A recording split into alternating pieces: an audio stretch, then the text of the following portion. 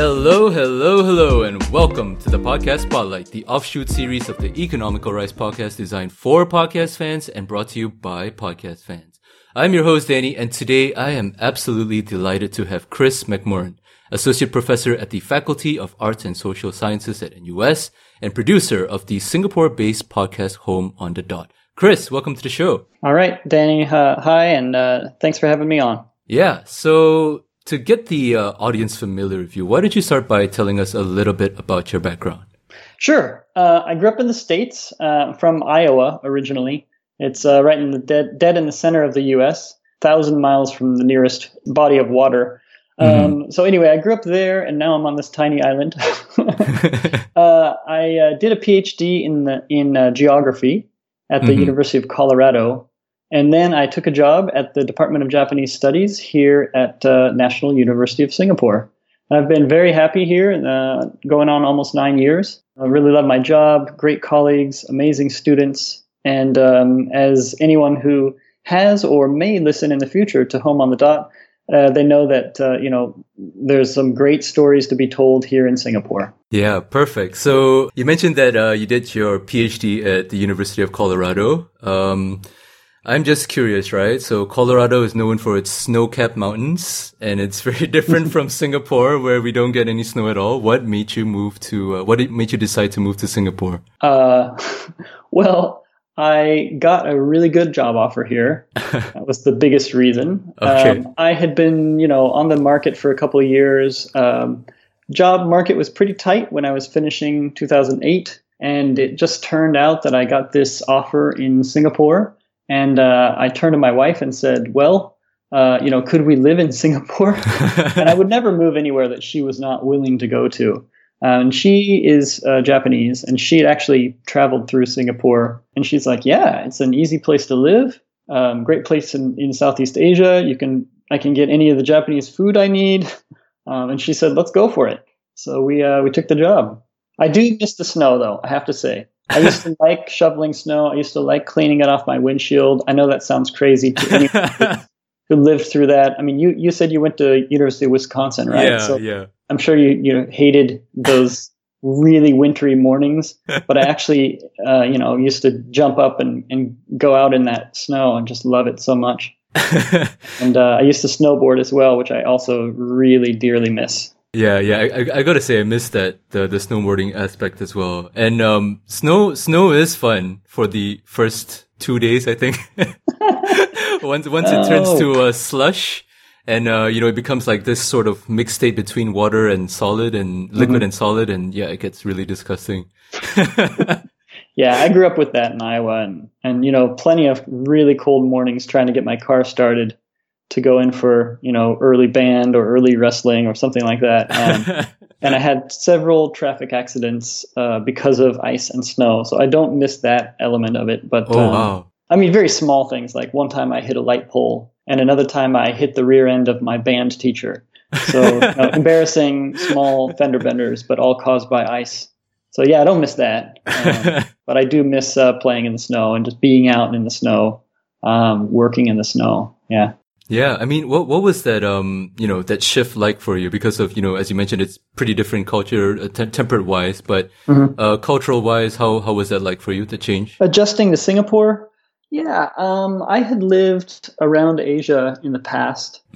So I had done an exchange program in China, and I had lived for a while in Hong Kong, teaching English as a second language during my undergrad years. And then after I finished my BA, I went straight to Japan for 3 years. So I had been around the region, I guess. I hadn't been to Singapore before. Right. Adjusting to, living in a major city, that wasn't such a big deal. I'd lived in London a bit in the past. Yeah. And I guess the biggest thing really was the temperature. The climate here is really hard to get used to.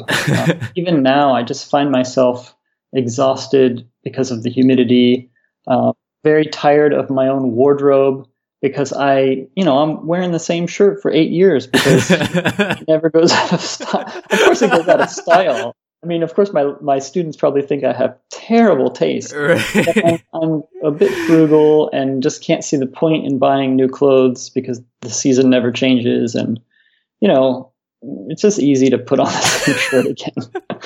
I guess the biggest adjustment right away was getting used to a different education system. A couple things. First of all, just trying to understand the difference between polys and JCs and the different routes that students can take to get to university. Right. And the second thing is really the pressure on students to get into university. And I think that I am still not, I didn't experience that myself. And so I'll never really know what students went through as a feeling.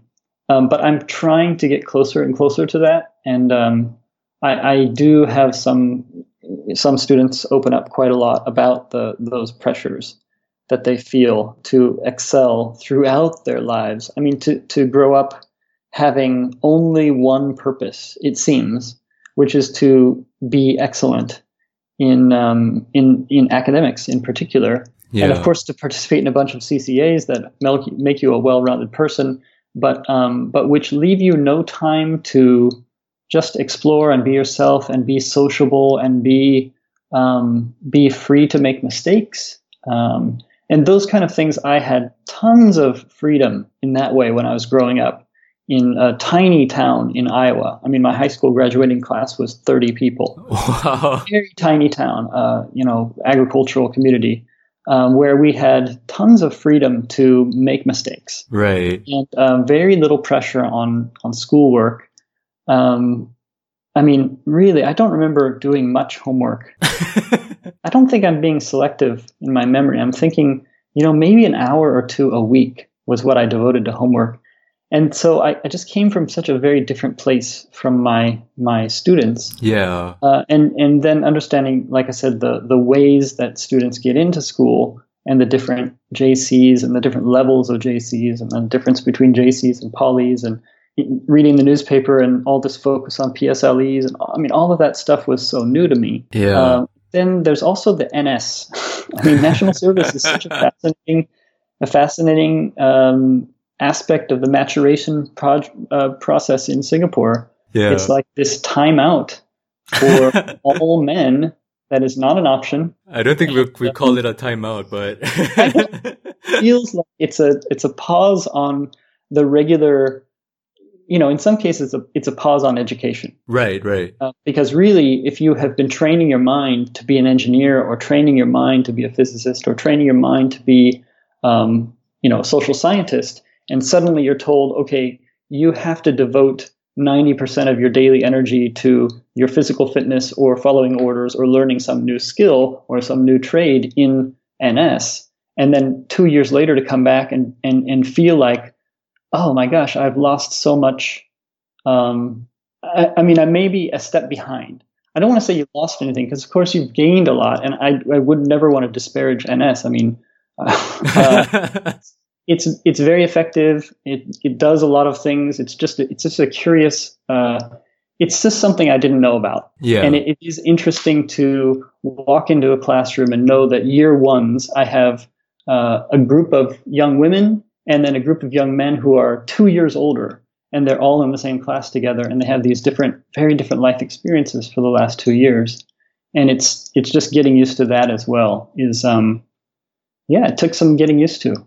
Yeah. The things you touch upon and the things that you mentioned, right? Talking about the education system, talking about NS. I don't want to claim to be an expert on it, but these are things. I don't know if it's like a top-down thing or if it's like a mentality thing, but I'm sure a lot of it is tied to sort of like the economic incentives and the sort of job opportunities or the earning opportunities that you'll be able to get after you finish, and that's why there's such a heavy pressure on students. The curious thing, I did my undergrad in the United States, and I could sense that huge sort of difference in sort of how people take to education. Like, to me, when I went there, I was like still having this mindset of like, oh, education is the most important thing. So when I took everything so seriously academically, and I came out of all my classes with like, nearly scoring all A's, and I was like thinking, why is why is university so easy? But then what I was missing out, or what I failed to understand, is that in the States, it's not all about academics. There's also the social life. There's also internships. There's also making connections. There's all these kind of different things. And it's pretty big difference. Yeah. Yeah. So I think for anyone who's coming from outside into this, we can, I mean, I've had these conversations with fellow academics from the US. We can be genuinely worried about our students when they are so stressed about grades. And it feels like they haven't learned the kind of coping mechanisms or the ways to prioritize their time, to say, I'm going to devote not 100% of my time and energy to grades, but 70%, and that'll be enough. And I will become a well-rounded individual in other ways as well. And even in those, those other things that won't be competitive, it will just be for fun, or it will just be for self-fulfillment. And I'll do these things because I enjoy them, and I'll know what I enjoy, right? And all of these things, we, I think quite a few of my colleagues and I, we're quite worried about our students when we see them really ramping up for exams, for instance. Oh, yeah. I mean, I feel quite bad for them. I mean, of course, I'm the one making the exam, so I could do it differently. But that reminds me, when I was in college, I really did take one class in particular, and one professor's class, really seriously. I mean, I really enjoyed his classes, and we worked really hard for this class. And it was getting to the end, and we were near this final exam, and we knew what the questions might be. And so a group of us, like half of the class or more, we stayed up all night. We worked on all these, brainstorming all these ideas of what the questions might be. And the next morning, the professor wasn't in the room, and it was his friend. And he said, I'm here to deliver a message. So-and-so says he knows how hard you worked last night. He got some calls late at night, people knock on his door at 11 p.m. asking him really, really serious questions that show that you really understand this material. So the final exam has been canceled. I mean, it was like we all erupted because it was such an amazing feeling. But we also knew that we had earned it. We really did know the stuff, and we didn't have to prove it on an exam. It wouldn't have solved anything. And I wish I had that freedom to acknowledge to students, like, you are doing so much. You don't have to actually take that last step. And in the meantime, we can all enjoy life a little bit. I mean, he went to a baseball game with his kids that day instead of coming to the exam, because he's like, okay, I've done my job. He could really say he had done his job. We definitely knew the material. There was no reason for us to sit and sweat in a room, writing down and cramping our hands up as much as we, That was it. He had done his job. So enjoy life a little bit. Anyway, I always think about that and just wonder when, is it going to be in a decade or 2 decades when Singapore, families and individuals and society as a whole can care just a little less about grades and just a little less about performance, and give people a chance to shine in other ways. Yeah. And I mean, I think recently there have been some dialogue. There's been quite a bit of dialogue on this aspect, focusing on the education system, focusing on, how we can make schools a better place for learning and enrichment rather than just being, focused on getting the grades. So I think there is some movement. I don't know if we'll ever get to a position whereby a professor can just come in and say, hey, your final has been canceled. That's an amazing thought, right?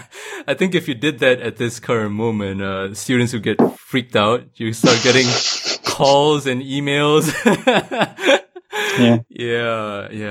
Yeah. But anyway, so, we've been talking quite a bit about your experience here in Singapore, the things you start to notice. But, of course, another area where you do this is your podcast, Home on the Dot.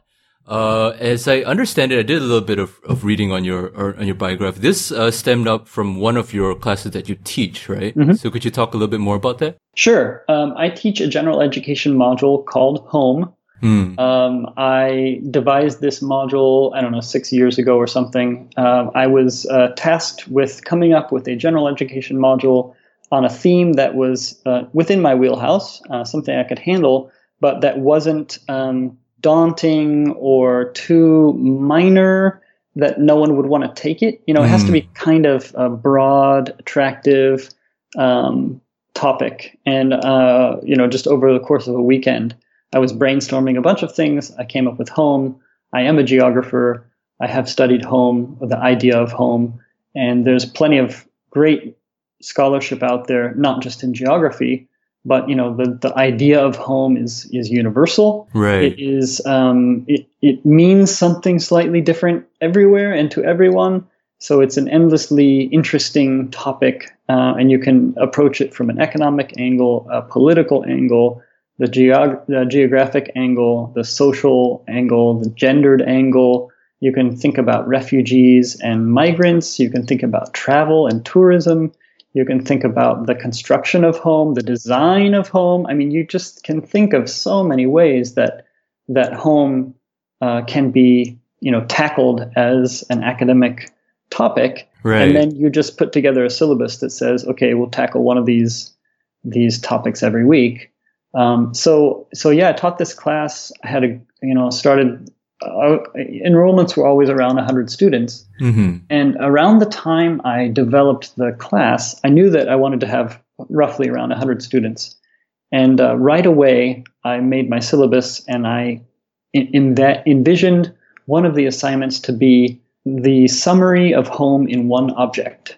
Wow. At that time, I had started to listen to the BBC's special. They did this special thing with the British Museum where it was like a history of the world in 100 objects. In the early 19th century, Japan had been effectively isolated from the world for almost 200 years. It had, quite simply, opted out of the community of nations.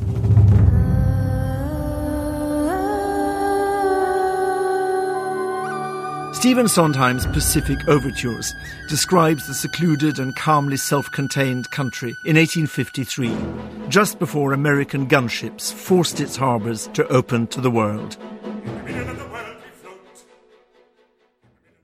They were very brief, I think they were maybe 10 or 15 minutes, summaries of one object from, sometime in history, and they just put together this exhibit, they put together a book, they put all of this stuff together just to talk about this incredible sweep of history through these singled out 100 individual objects. Mm-hmm. And I kind of envisioned or hoped for this class to tell me something about home through 100 objects. So I would get each student to focus on one thing in their house or one thing that meant home to them.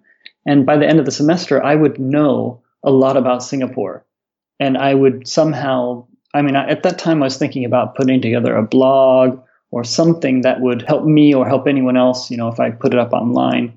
Maybe geography students in high schools in the US would find it and say, oh, okay, here's some project we can use for homework. Right. So I did that. I had students do this one bit of homework. And then the next year I turned it into something more, and it kind of blossomed from there. I had students doing individual projects on an object, and then I had them doing group projects on an institution or a corporation or some kind of place that uses the idea of home to sell itself or to sell something, right?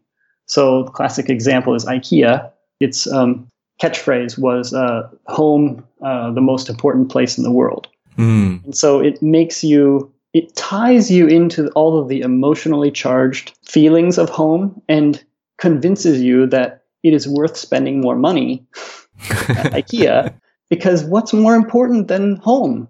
Whatever you want to spend on it is a good investment, because that is the most important place. Yeah. Right?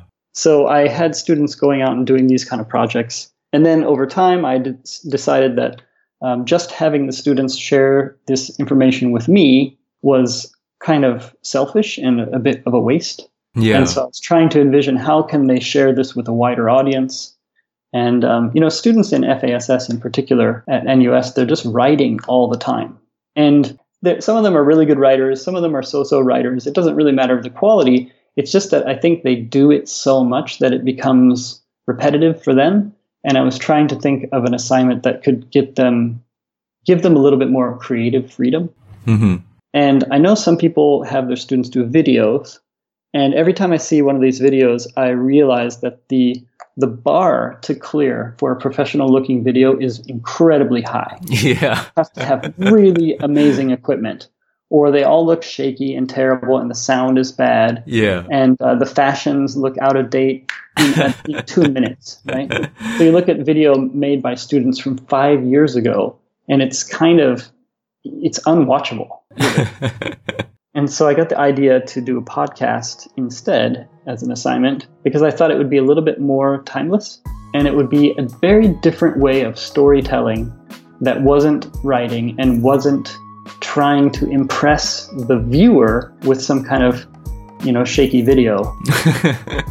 Instead, they could, focus on the sounds, focus on creating a sense of place, immersing the listener into a particular location, and just telling a good story with the human voice.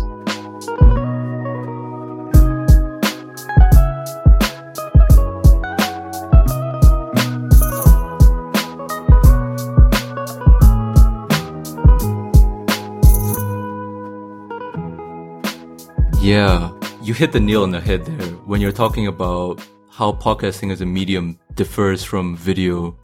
And I think what I want to do now is to sort of highlight some of the stories that you brought up. And earlier you mentioned that Home on a Dot touches on some of the institutions in Singapore that make Singapore home. So, there are episodes on NS, there are episodes on HDB, which were fantastic. But I think one of the highlights of the season, so you've done like one season now and it's 10 episodes. One of the highlights that I thought was for me as well, and I think you mentioned it earlier as one of your favorites, was the episode Homework, which was, I think, born out of your assignment about the object, and it talks about a sewing machine.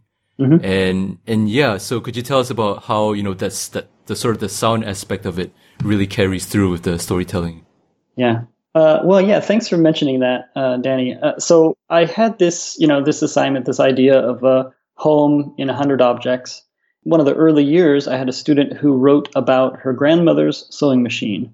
So when she was growing up, before her school days, she was being taken care of by her grandmother as her mom went out to work.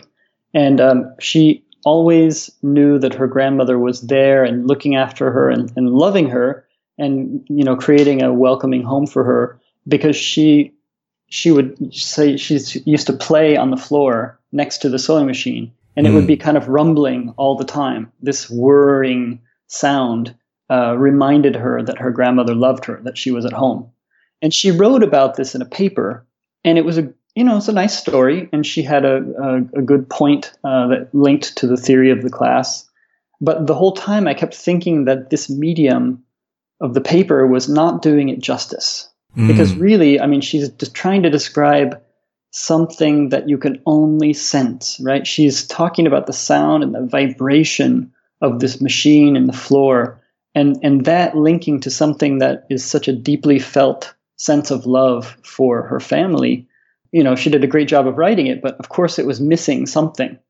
And so when I finally found a couple of really talented producers that also took the class, they're the ones who produced the episode on HDB. I got them in class. They made a podcast as one of their assignments. And then I said, hey, I need you guys to work for me. We're going to go interview this grandma. We're going to go listen to this sewing machine. I need to make this happen. She wrote, quote, "One of the most memorable times of my childhood was where I would sit beside Amma, playing with my toys while listening to the sound of the wheel being spun by the electric motor as she sewed and tailored all day. The sound has always been a reminder and affirmation of Amma's presence and the immense It was, love for and me, affection she a kind of bestowed excuse to follow up more than a year later on this student's paper and really dig into it, into that more, the sense that she got from this machine. I could really only get if I was in the room feeling that vibration and hearing that machine. And so, that episode is really something that it was sitting in my mind for years. And finally we got to go do it. And I was like, you probably hear it in my voice when I'm there, because we, as part of this episode, we go to the house and I'm interviewing the grandma, and she's telling me about her life and how she used this sewing machine to help bring her family into the middle class and, live the Singaporean dream and all of these things. And I'm kind of on cloud nine the whole time. I can't control my excitement and my joy at finally meeting this woman and looking at her machine. But I think that's another thing that something about podcasting does is it's joyful in a way that I think video doesn't really capture. There's something about, I just imagine that every video that's made is like, okay, take 2, take 3, take 4. We had a bus in the background get in the way. There's something that's cutting into it, and if you make a podcast right, you do it right the first time, and you get that energy that can come from human interaction. Right. Yeah. And I gotta say, I listened to the episode, I think just today, and I've listened to all your other episodes as well in the season, and I think that was thank you very much. Yeah, that was the most excited you've ever sounded the entire season. And now, now I finally know why. It might be it's kind of a bit of a problem. I mean, I think we may talk about this later, but one of the inspirations for the whole thing also is Malcolm Gladwell and his revisionist history. And if there's one thing we could say about Malcolm Gladwell, it's that he takes himself very seriously. Yeah. And I may have listened to him a bit too much, because I feel that way when I listen to those first 10 episodes of Home on the Dot. I'm just feeling like, man, why can't I just lighten up? so severe. No, but I mean, that's one of the draws as well, is that, you insert yourself in the sort of narrative, and it makes the whole listening experience very, you sort of take the listener on the ride, right? As the narrator, the host, the sort of guide. And Gladwell does this as well. And I think that's what makes him such an effective storyteller, is that he's always so serious, but at the same time, when he's passionate, he's really passionate, and you can tell. That's true. Yeah, I know there was an episode where he was talking about golf in Los Angeles. And, he starts out like next to a golf course, like on a sidewalk, and you can hear the traffic behind him, and you can just tell he's really angry. He's like, why is this green space off limits to me? Why can't I go over there? Why can't I cross this fence? And it's all about, privatization of land in this massive city that just lacks any kind of green spaces that aren't privatized. And he really does take the listener on that kind of emotional journey, and say, the first episode of the whole podcast, he goes to, I can't remember which museum it is now, but he's in London, and, he's super excited to finally see this painting. And you can sense the excitement in his voice. And he's like, there it is up on the wall. I try to do that when I can with these episodes, because clearly that is how I feel about Singapore. Yeah. It is really an exciting place.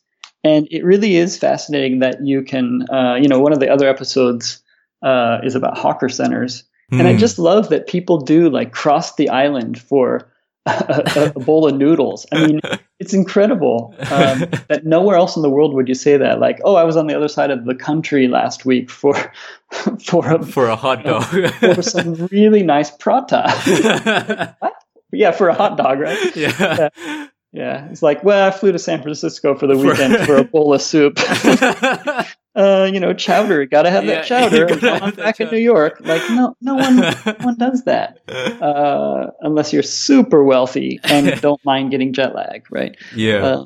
But in Singapore, you can do that, and I'm still, fascinated by this little red dot, and I am still fascinated by the stories my students tell me about it, and I want to. I mean, this is very selfish of me, but I also want to kind of insert myself in their lives a little bit more. I feel like there's, I think Singaporeans, aside from family and very close friends, can be quite private, and that's their business, right? They're welcome to do that. But I did grow up in a country, in a society where there were lots of backyard parties and backyard barbecues. and you brought a friend along and it was totally okay. And, in the winter months, you just went over to someone's house for a potluck. And it was just friends. It wasn't family. It was just strangers sometimes, or people you barely knew you had over for dinner. Right. And I feel like I've been living here a long time and I kind of know my apartment. And that's about it. I always am hinting to my students, like, if you want to invite me over during Chinese New Year, I would really like it. Because I think that's just mind blowing to them that maybe they don't imagine I would want to do that, but I really want to see where people live. I want to have a better sense of where they're coming from. I think it'll make me a better teacher and a better human being. Yeah, I think part of that is because we have sort of very strict boundaries between people of authority and where you are. So people sort of like to. I think it's a very clear sort of hierarchy boundary. Like, for example, right, even though I've graduated so long from like JC or something, I still can get used to calling my teacher by their name. I still call them like a Miss Tan or Miss Chin really? or something. Yeah. It sort of gets ingrained to the point of habit. So don't take it personally if they don't invite you over for Chinese New Year. Okay, I won't, but I really wish they would. Yeah. Yeah.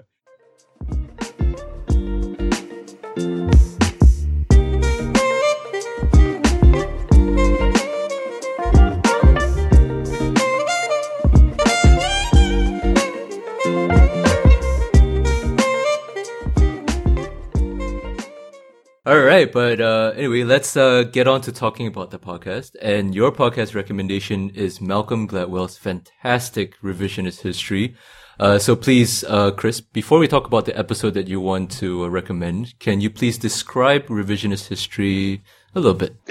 Okay, well, Malcolm Gladwell is a very well-known author of nonfiction, and he got this idea a few years ago that he wanted to do something slightly different.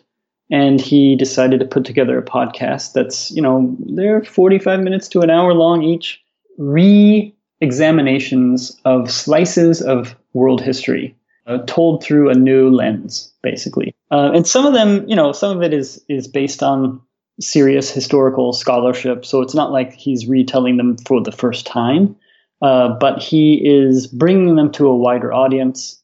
And anyway, I think Malcolm Gladwell does a great job of telling these stories and going back in history a bit and talking about how things could have been different. Yeah. And I guess I should also point out that about Gladwell, right? He has a very, as we mentioned earlier, he likes to insert himself into these stories, and a lot of these, a lot of the topics I think are personal interests of his. And one of my all-time favorite podcast episodes is the one he did on the McDonald's, the French fry. Oh God. Yeah. That was so good, so brilliant. Yeah. And you can tell that his excitement and enthusiasm is 100% genuine. Genuine. No one is a nerd about French fries like Malcolm Gladwell is a nerd about French fries. Yeah. It's so funny because, he starts out that episode talking about how the flavor of French fries has changed. And I never really noticed, I guess, but I am old enough. I mean, if you go back in time, I think it was something in the 1980s, he's talking about the shift in the use of these oils, which heat at different temperatures and have all kinds of, problematic aspects to them. But anyway, he does that really deep dive and goes into talk to food scientists and everything. It's like really amazing reporting. But yeah, you're right. He is truly just angry that his favorite food has changed flavor. Yeah. And he's like, I got to do something about this. I got to figure out why this is the case.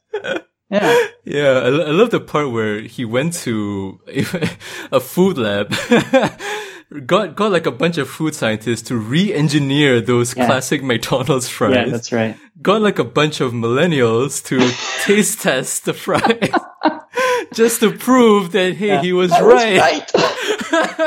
Yeah. I mean, you have to wonder at his budget. Like, how can he, he's flying around the world doing these things, doing these crazy things. I envy that part of it, right? He can do whatever he sets his mind to. Yeah, it's pretty cool. But I mean, at the same time, it's a wonderful show. It's got amazing production. The writing's fantastic. Everything it's great. But the episode that you are going to introduce to us and recommend to us today is the very first one out of Revisionist History. And this one is called The Lady Vanishes. Could you please tell us what this is about? Well, this is, it's about several ladies who vanish, but it's, and if you want to be technical and theoretical, it's about moral licensing. But really, it starts out by talking about a particular painting. There's a painting that hangs on a wall in a museum, and when it was first done, back in the, what is it? It's called Roll Call. It's popping into my mind. It's called Roll Call, and it was done by a woman in Elizabeth Thompson in 1874. 1874. Okay. Yeah. So it hangs on this wall. It's a beautiful painting. It's an amazing painting, and it was hung in not a very conspicuous location when it was first put up, but people flocked to see it, and they were amazed by it, and she ended up winning this major prize, and she won the prize, but then she didn't get admitted into the Royal Academy, and neither did any other woman for decades. And the whole idea is first wondering, okay, so why didn't this woman who made this amazing painting and had she had a bit of a career after that, but then was largely forgotten. Why was she forgotten? Why was she not included in the Royal Academy? What explains this? And, Malcolm Gladwell turns to social science and says the reason is moral licensing. And this is the idea that once you give some kind of credit or award to one minority, it gives you the license to imagine that you're not racist and not sexist. Because the proof is, look, we gave the award to this one woman. So clearly the rest of society is no longer sexist. And then it gives you license to not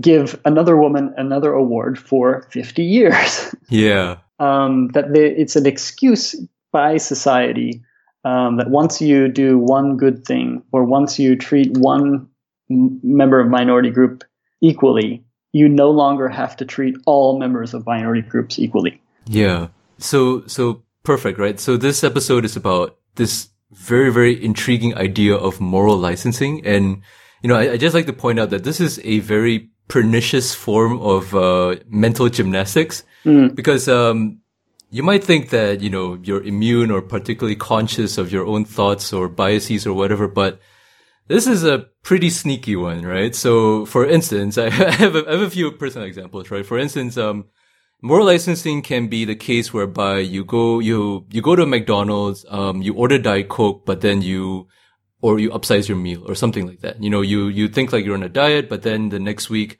after the diet, you just eat more than you would normally right? Or a more pernicious case, maybe closer towards this example of this episode. Could be something like, I recently bought my wife something really expensive. So I showed her all this love, and then now I feel entitled to receive something back, or, to be a little bit mean when she doesn't act like how I would want her to act. Yeah. So it's not as uncommon as people might think, even though it sounds all, theoretical and stuff. It's very, very pernicious. Yeah. Well, I mean, the great example in the U.S. these days, and I really should stop watching U.S. news because I live far away from it, and it's so frustrating. But the great example in the U.S. is the instance of the black friend or the gay friend, or it's like it's okay to be. I mean, it's kind of an excuse for institutional racism. If a political leader says, "Look, I'm not a racist because I have a black friend," that somehow justifies not changing the system because you have one person who is willing to stand next to you for a photograph and be your token black friend. I mean, I'm simplifying, of course, but there is some sense. Malcolm Gladwell even says this. Like, it could be that the rise of Trump was because we elected Barack Obama, and people thought, okay, well, if we as an American society can elect a black man, then we can continue to be, it kind of gives us this license to be outwardly racist. Because then people will say, but racism is gone in the US because we elected a black president. And so, the rise of white nationalism, the rise of a leader like Trump could be indirectly because we went one direction so much that people are like justified in going the other direction. Yeah. Making excuses for them. Yeah. And within the episode itself, Gladwell did bring up that there were some psychological studies that actually prove this, right? Like they were saying stuff like, I think people who voted for Obama were more likely to be racist or something according to their study. And yeah, it's, if you take this form of moral licensing up to the political sphere, this is the kind of result you get. And, ever since I listened to this episode, right, I listened to this quite a while back, but particularly with social media and Twitter and Facebook or whatnot, it makes it really easy for people to sort of virtue signal, right? So I've always wondered, it's very easy for them to just say some one or two lines or act angry and just say like, this person is doing something bad and this person is evil and so and so. And, I've always wondered, couple this idea of easy access to virtue signaling with moral licensing. I always wondered if you make being virtuous easy, will there be any consequence to that? I don't know. The rise of easy technologies and other things, the kind of stuff that makes it listening to a podcast easy is also the same stuff that can give us all these other ways to be evil, I guess, or to ignore our own weaknesses and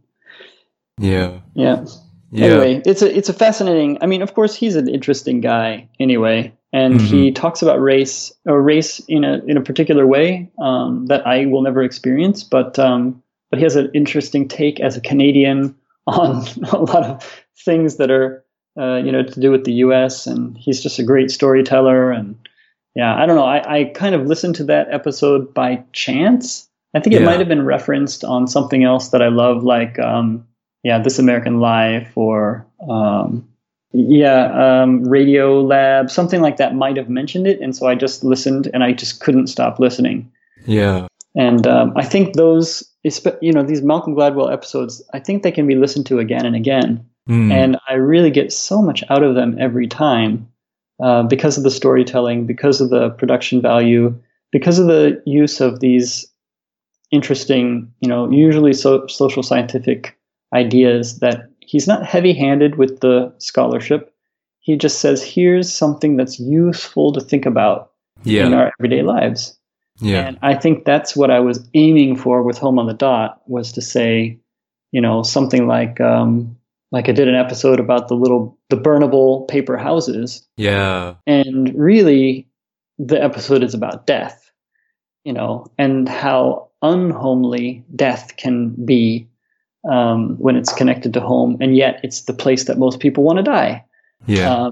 And yet, so home and death are very connected, and yet we try to separate them. And I was trying to do all these mental gymnastics while I was talking about these burnable paper houses. I was trying to do the kinds of things that I think Malcolm Gladwell does, but I don't know if I was successful. But I mean, for what it's worth, I thought that was a really fascinating episode as well. If any of you out there are ever interested in learning about our traditions with burning down paper houses, paper cars, paper monies, that's a good place to go. Paper shampoo bottles, paper shampoo bottles, paper iPhones, cans of Guinness beer. I mean, it's like paper everything. Yeah, paper iPhones and iPads. It's so fascinating. Yeah. And I don't mean that in a kind of joking way. I really think I think the people who design these things are so creative, and they're trying to, it's like the strangest market is, mourners. What do mourners want to buy for their loved ones who just passed away? Paper reclining chair with a massage function. I mean, that's what my grandfather who just passed away would really want. Yeah. It's interesting. I don't think you can focus group this stuff. You just have to throw it out there in the market and see what people buy. anyway, it's really interesting. Yeah. You know what the funny thing is that there was that one segment in that episode you did, right? That episode is called Burning Down the House. So Yeah. so you went to talk to these shop owners that actually sold these paper houses or whatnot, right? So in my mind, I was thinking, right? So, this is a very sort of particular niche part of Chinese culture. I was thinking, what must be going through these shopkeepers' minds when they see this American guy coming, asking them about Tell their me about this paper. Yeah, he's a nice guy. I mean, I go to that wet market every Saturday, and I see him. This really great uncle who sat and he didn't sit. He was working while he was talking to us. But my students were looking around like, oh my gosh, my Chinese is terrible. My Chinese is terrible. Well, yours is better than mine. Okay, you talk to him. And they interviewed him, and I asked a bunch of questions, and I ended up buying one of those houses because I felt like it was at least my investment of money into his shop, because he said his kids don't want to take it over. It's not a very you work in finance or accounting. What is it? Auditing, right? Yeah, auditing. I mean, I'm sure he'd rather his kids work in auditing than work selling paper money. So it's probably another, like some of the hawker stalls, it's probably a dying industry, which is sad in a way because it does fulfill a need, and it is a very interesting niche aspect of Singapore life. And so I'm really glad, that was all inspired by student homework. They were like, how can we put a twist on this so that we can impress Prof. McMorran? And they really did. They really did. They didn't focus on somebody's coffee cup or something. They focus on this really thing that I didn't know much about, and I was like, "Oh, that's so cool!" Yeah, and I think also learning about all these different quirks that Singapore has, right? I think that's one of the beauties for me as well as a podcaster is being able to learn more about all these different facets of Singapore life that. If I wasn't doing this, I probably would have never ever looked into, but yeah, now this gives me an excuse to, well, not an excuse, but a reason to go out there and start digging more and, start talking to people, and you uncover all these wonderful, wonderful little things. And it's amazing. That is so, I didn't really think about it that way, but I love what you just said, because I know there's a lot of focus in Singapore in general and around the world on lifelong learning. It's more than just reading a book, right? It's like you're trying to answer a question. You're curious about something enough to go out and interview people, talk to people you haven't spoken with before, make new social connections, go to places you haven't been before. It's like this amazing bit of self-directed homework that is truly like lifelong learning. Like you're going to keep learning new things and making new connections because you're curious and want to share something with the world.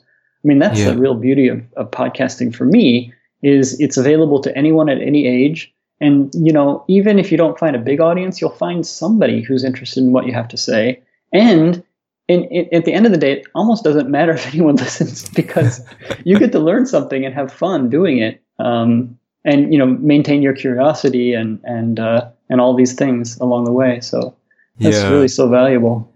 Yeah. And I mean, a lot of times when people talk about podcasts and the shows, right, I think, what often is left out is, the motive behind wanting to start in the first place. They always focus about, who the target audience is or what the show is about. But then, the sort of journey that a podcaster goes through making these shows. It's an incredible journey. And, the different friends I've made in the community as well, all these people will tell you a similar story in terms of like, they start from scratch. They didn't know anything about recording or editing or whatever, but they just did it anyway. And, they made all these friends, and they pursued all these different interests. And it's lifelong learning, as you said. Pretty interesting. Yeah. Anyway, so to just tie back to revisionist history, right? I was actually a little curious about this one aspect of it, because I think I'm not sure if this was intentional, but did you model your theme song for Home on the Dot on revisionist history? Oh, you're not supposed to know this. My name is Malcolm Gladwell. You're listening to the first episode of my podcast, Revisionist History.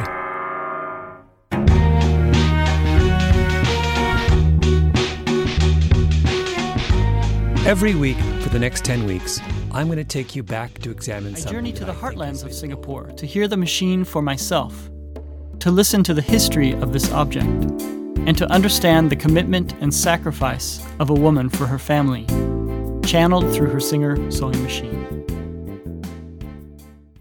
So what happened was, honestly, I needed something, and the two sound engineers who I first hired, they were like, "Okay, what do you want? What do you want?" And I was like, "Well, I want something like this, but this."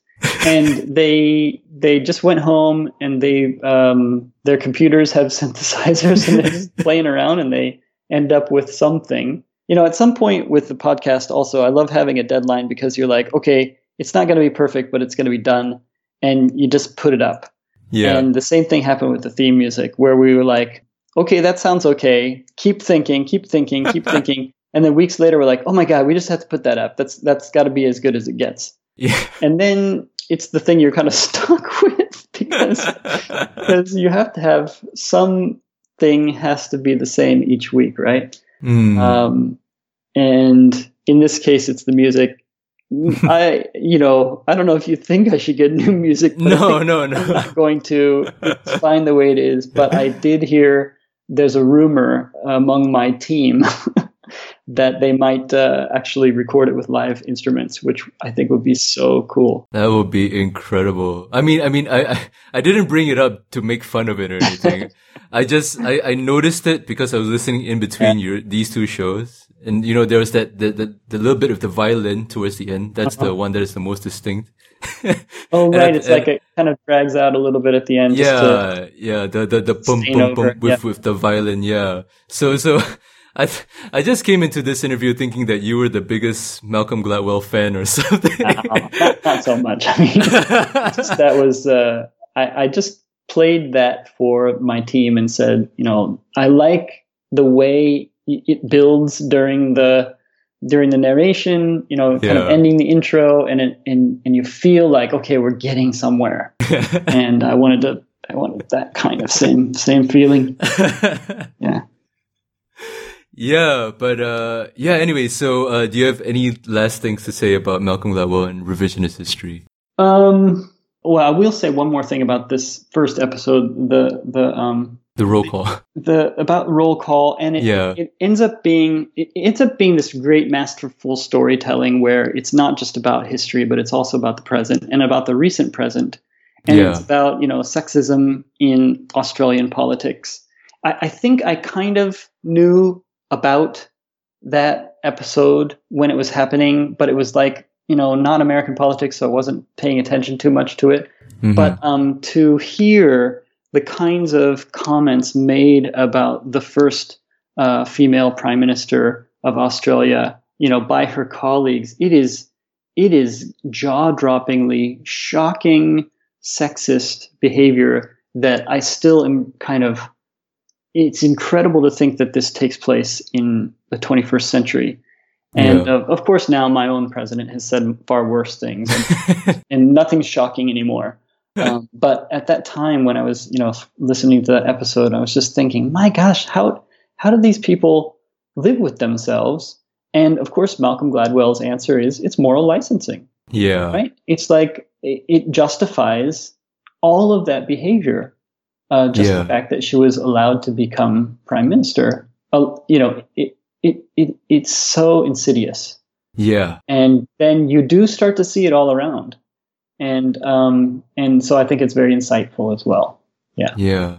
Yeah. I thought that bit was really, really eye-opening as well. I mean, you know, earlier on we were talking about like the consequences of, you know, virtue signaling and moral licensing and how it brought it up to political level, what kind of impact that will have. And this story with Julia, I think the politician's name was Julia Gillard. She was the first ever Australian MP. And PM. Yeah. And this was not that long ago. This is like 2010, 2013. Very recent. Yeah. And, you know, she would tell stories about how, other politicians would call her like a witch or, a bitch or stuff like that. Yeah, it was really, really nasty. Yeah.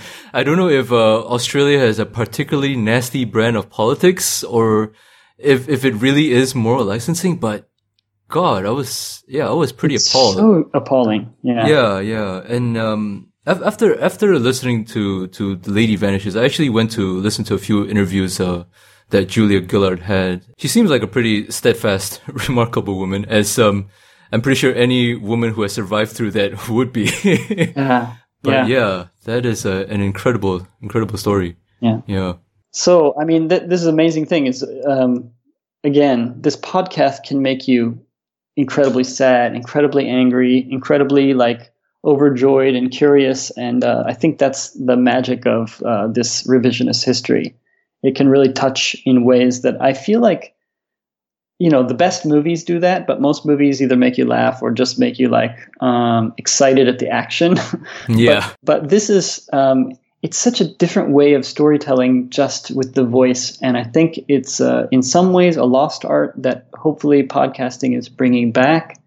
And I think there's just something remarkable about the power of this format, and I think Malcolm Gladwell takes advantage of it completely and does an amazing job.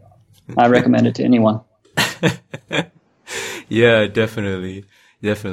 All right, so and with that brings the end to today's episode. Thank you so much, Chris, for coming on. It was my pleasure. Thank you for having me. Yeah, so for people who are interested in getting in touch with you or finding Home on the Dot, where can they do so? Oh, right. Well, let's see. You can Google Home on the Dot. Mm-hmm. You can Google my name, McMorran, and then put NUS in. I mean, Right. We're on SoundCloud, and you can look for us in the iTunes podcasts under the title Home on the Dot. Mm-hmm. That's pretty much it. I mean, if you search for us in SoundCloud or iTunes podcasts, you'll find us.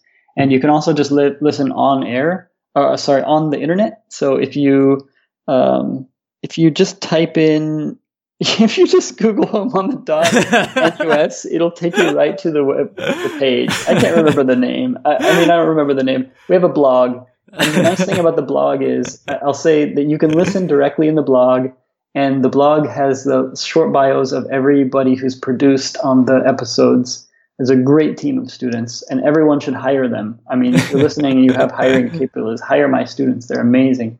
And the other thing that's nice is there are the entire transcript of every episode.